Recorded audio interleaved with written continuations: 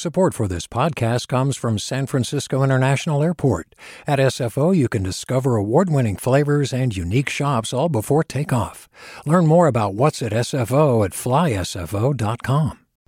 Hey, it's Avery Trufelman, host of Articles of Interest, and I've got to say, I've been a fan of KQED ever since I was a little kid, and I would come out to San Francisco to visit my grandma. It was just what we'd always turn on every time we got in the car, every time we were making dinner and turning on the radio. It was always KQED.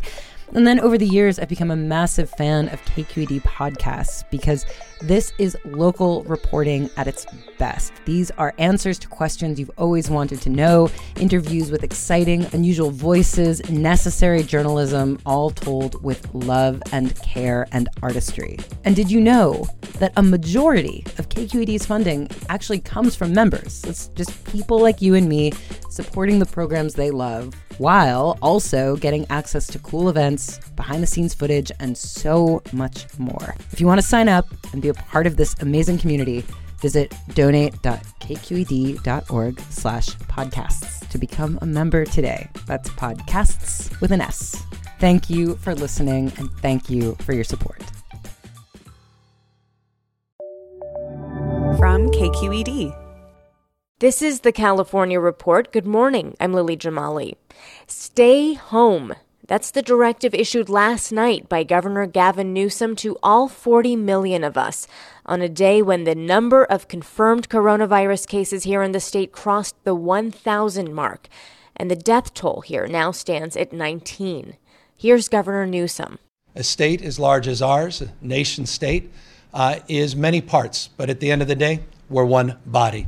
There's a mutuality and there's a recognition of our interdependence that requires of this moment that we direct a statewide order for people to stay at home. Without this kind of intervention, more than 25 million Californians could be infected over 2 months, Newsom told President Trump yesterday. That's 56% of the state's population. Newsom is asking for federal help with what he projects will be a surge in hospitalizations. We've all been trying to avoid a trip to the hospital, keeping our distance, trying to stay germ-free. But that was already the daily reality of many who suffer from immune disorders like HIV/AIDS and some cancers. They're also among the most at risk during this outbreak. KQED's Laura Klivans has more. Massage therapist Candace Palmerly lives in a suburb northeast of San Francisco. Her daily routine may sound familiar. I'm careful about door handles. I always put my sleeve over my hand, or I touch things with my elbow instead of my fingers. If I go into an urgent care clinic, I'm wearing my mask and I don't touch anything, and I'm constantly washing my hands. But Palmerly hasn't been doing this for just a few weeks. She's been doing it for more than a year. That's because she has a rare autoimmune disease that, among other things, weakens her lungs. In my support group, we joke that, oh, wow, everybody else is finally living the way we live every day. To control her illness, she takes 2 medications that suppress her immune system. Dr. Paul Valberding runs the AIDS Research Institute at the University of California, San Francisco. He says millions of Americans have weakened immune systems, damaged by viruses like HIV or suppressed by medications for conditions like asthma, psoriasis, and rheumatoid arthritis. Being immunocompromised might not so much increase your likelihood of getting infected with something like COVID-19, but it might make the outcome of that infection much worse. Just a few days ago, Palmerly found out she has the coronavirus. Well, I'd say my stomach dropped out. Palmerly's been sick and stayed home for the past few weeks. She thinks she's through the worst of it, but will remain under quarantine with her family. For the California Report, I'm Laura Klivans. How are you doing? Someone asked me that while I was walking my kids around my neighborhood yesterday, and it actually really meant something to me. We usually answer that with a pat response, but this week has been different. The question, how are you doing, has all kinds of layers these days. What has this been like? What are you learning? Are you dealing? Isn't this weird? For those who haven't been cooped up for the last several days, here's a quick taste from 2 of your fellow Californians. We stocked up on 1 million pounds of food the first day we were told to, and then we're just in our apartment. We can't leave, so we're just eating everything. So I find myself just doing jumping jacks and push-ups, and when I can, yesterday I went running, today I'm slacklining, and we got to do something. You know, sometimes things are taking a little longer, and just be with that and accept that. You might as well slow down because there's no hurrying in this situation. That was Denise Forrest of Berkeley, and before her, Alex Hooper in LA. A lot of what makes this hard is what we don't immediately understand. Not just the anxiety about things like our health and our jobs, but the less obvious stuff, like recognizing the loss of our routines and our social connections. Here's Stephanie O'Neill with a guide to weathering these uncertain times. I'm calling into my first ever virtual happy hour. It's with two of my friends who are sisters, Leslie Lane and Lisa D. For the past few days, they've invited friends to join them online as a way to combat our self-isolation. How do we do virtual happy hour? This is my first. I'm new at this. You guys are like experts. Are you drinking something? Oh, yeah. Can you see here? I'm drinking sake. We laugh and have fun, but unlike our pre-pandemic visits, we now worry out loud about a lot of things, like our adult kids, their health and jobs, and what about the fragile elders and the economy? Grief expert and author Terry Daniel says even social isolation represents significant loss. We're very social animals, right? But now we're separated from friends and family. This is a deep, deep loss, and deep inside our hearts, we are experiencing grief. Daniel says we're also suffering a loss of assumptions, such as our sense that we'll be safe in the world. And then there's the loss of habits and habitat, she says. For many of us, our daily routines and rituals are no longer. So your sense of order in the universe is going to be disrupted. It goes really deep. It has tendrils that just go way deep into our psyches and our perceptions of everything. And so we're all experiencing a type of grief, even though we may not realize it, says psychologist Sonia Lott. And failure to recognize it and honor it, she says, isn't good for our physical or mental health. Because we can't heal what we don't have an awareness of. We can't move through it. And it continues to have a negative impact in every aspect of our being, physically, cognitively, emotionally, spiritually. So, says Terry Daniel, use this downtime in your life to recognize these new losses and find ways to honor the grief around them. It can be as simple as lighting a candle, making art, journaling, or just talking about it with friends, even if it is just online during a virtual happy hour. Okay, should we toast again like a goodbye toast, even though we have empty glasses? We should. All right. Hopefully we can do this very soon again. All right. Okay. Love you, Steph. Love you too. Care. Bye, guys. For the California Report, I'm Stephanie O'Neill. And Stephanie's reporting is supported by a fellowship at the Natural Hazards Center funded by Direct Relief. For us here in the Bay Area, we're going on our 4th day of sheltering in place. Can't say it's necessarily gotten easier with time, but as the directive has spread to more regions this week, and now the whole state, what's it like to make things work when you're far from a grocery store or even your closest neighbor? Well, the California Report's Alice Woelfle was in Boonville in Mendocino County this week. She joins me now. Hi, Alice. Hi, Lily. Hey, so the shelter in place has been a real challenge for a lot of Californians living in the Bay Area, certainly, where we're going on day 4. But in Boonville, do you get the sense that they're more equipped to live like this? Yeah, definitely. Many people live rurally, whether they grew up there or moved there, because they want to have social distance from people. The lifestyle is already more conducive to sheltering in place and quarantine. It's easy to avoid people. And if you live an hour from the nearest large grocery store or pharmacy, shopping for the whole month is probably already part of your regular routine. And you've been reporting that it's not just about people's preferences for social distancing, but it's also about experience that people in Boonville and other rural areas have had over the last few years. How does that prepare them for this? Well, people living in these rural northern counties have been through fires and floods and power shutoffs just in the last couple years.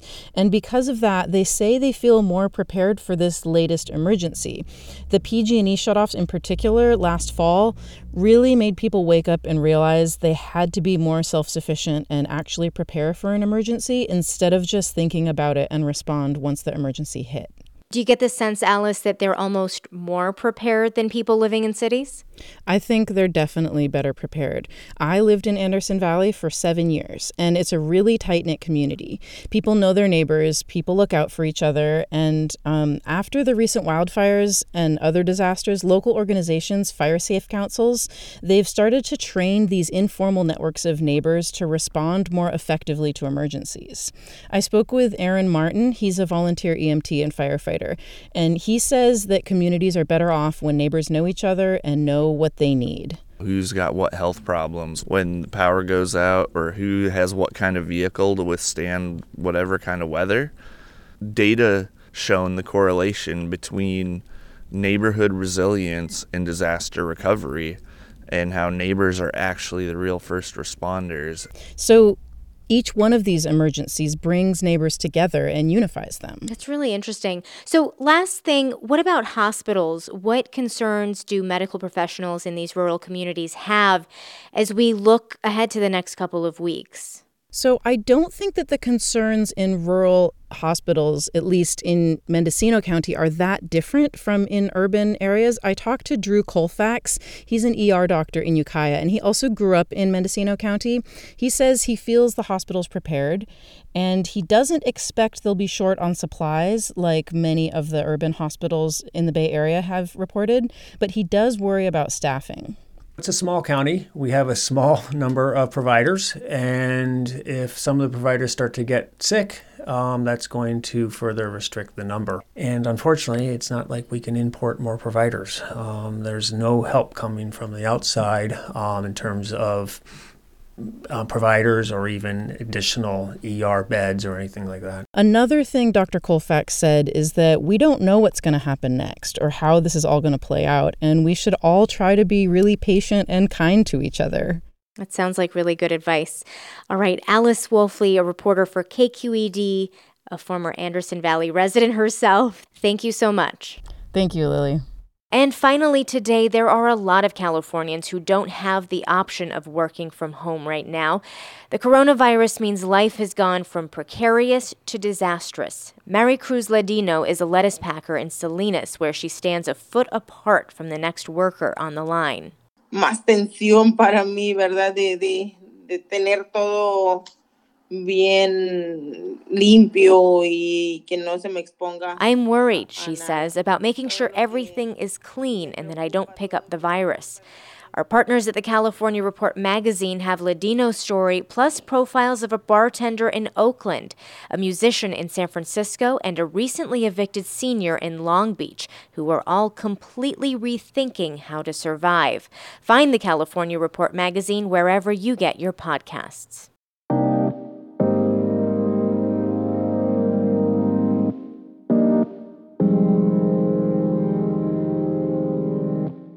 And that is the California Report for this Friday, March 20th, a production of KQED Public Radio. Our amazing engineers who are essential to our show more than ever this week are Katie McMurrin and Danny Bringer. Mary Franklin Harvin and Raquel Maria Dillon are our producers. Angela Corral is the editor of the show. Our managing editor is Vinnie Tong. Our executive editor is Ethan Lindsay. And our chief content officer is Holly Kernan. I'm Lily Jamali. Thank you for listening. Happy Persian New Year, and have a great weekend. Support for the California Report comes from California Earthquake Authority, urging Californians to prepare for the next damaging earthquake. Learn more at earthquakeauthority.com. The James Irvine Foundation, honoring the recipients of the 2020 James Irvine Foundation Leadership Awards. Learn more at irvine.org. And Eric and Wendy Schmidt, whose Fund for Strategic Innovation supports transformative ideas that benefit humanity while protecting the natural world, recognizing through science the interdependence of all living systems. Hi, it's Terry Gross, the host of Fresh Air. We bring you in-depth, long-form interviews with actors, directors, musicians, authors, journalists, and more. Listen to our Peabody Award-winning Fresh Air podcast from WHYY and NPR. Hey there, this is Brittany Luce from NPR's It's Been a Minute. KQED's podcasts like The Bay Curious, Mind Shift, Right Nowish, and more all tell the stories of the Bay and beyond with reliable, human-centered journalism. They aim to inspire, make you think, entertain, and expand your understanding of the place you call home. Here's how you can support podcasting at KQED. Showing your support is easy, and you can join Brittany in supporting KQED Podcast too at donate.kqed.org/podcast. That's donate.kqed.org/podcast. Hi, I'm Sasha Coca, host of the California Report magazine. Every week, we bring you stories about what connects us in the giant, diverse Golden State. Because what happens in California changes the world. I love this place. We were once seen as like the place to be, California. The land of milk and honey. That's where you go to Sunshine State, but we just have challenges right now. KQED's California Report magazine. New episodes drop every Friday, wherever you get your podcasts.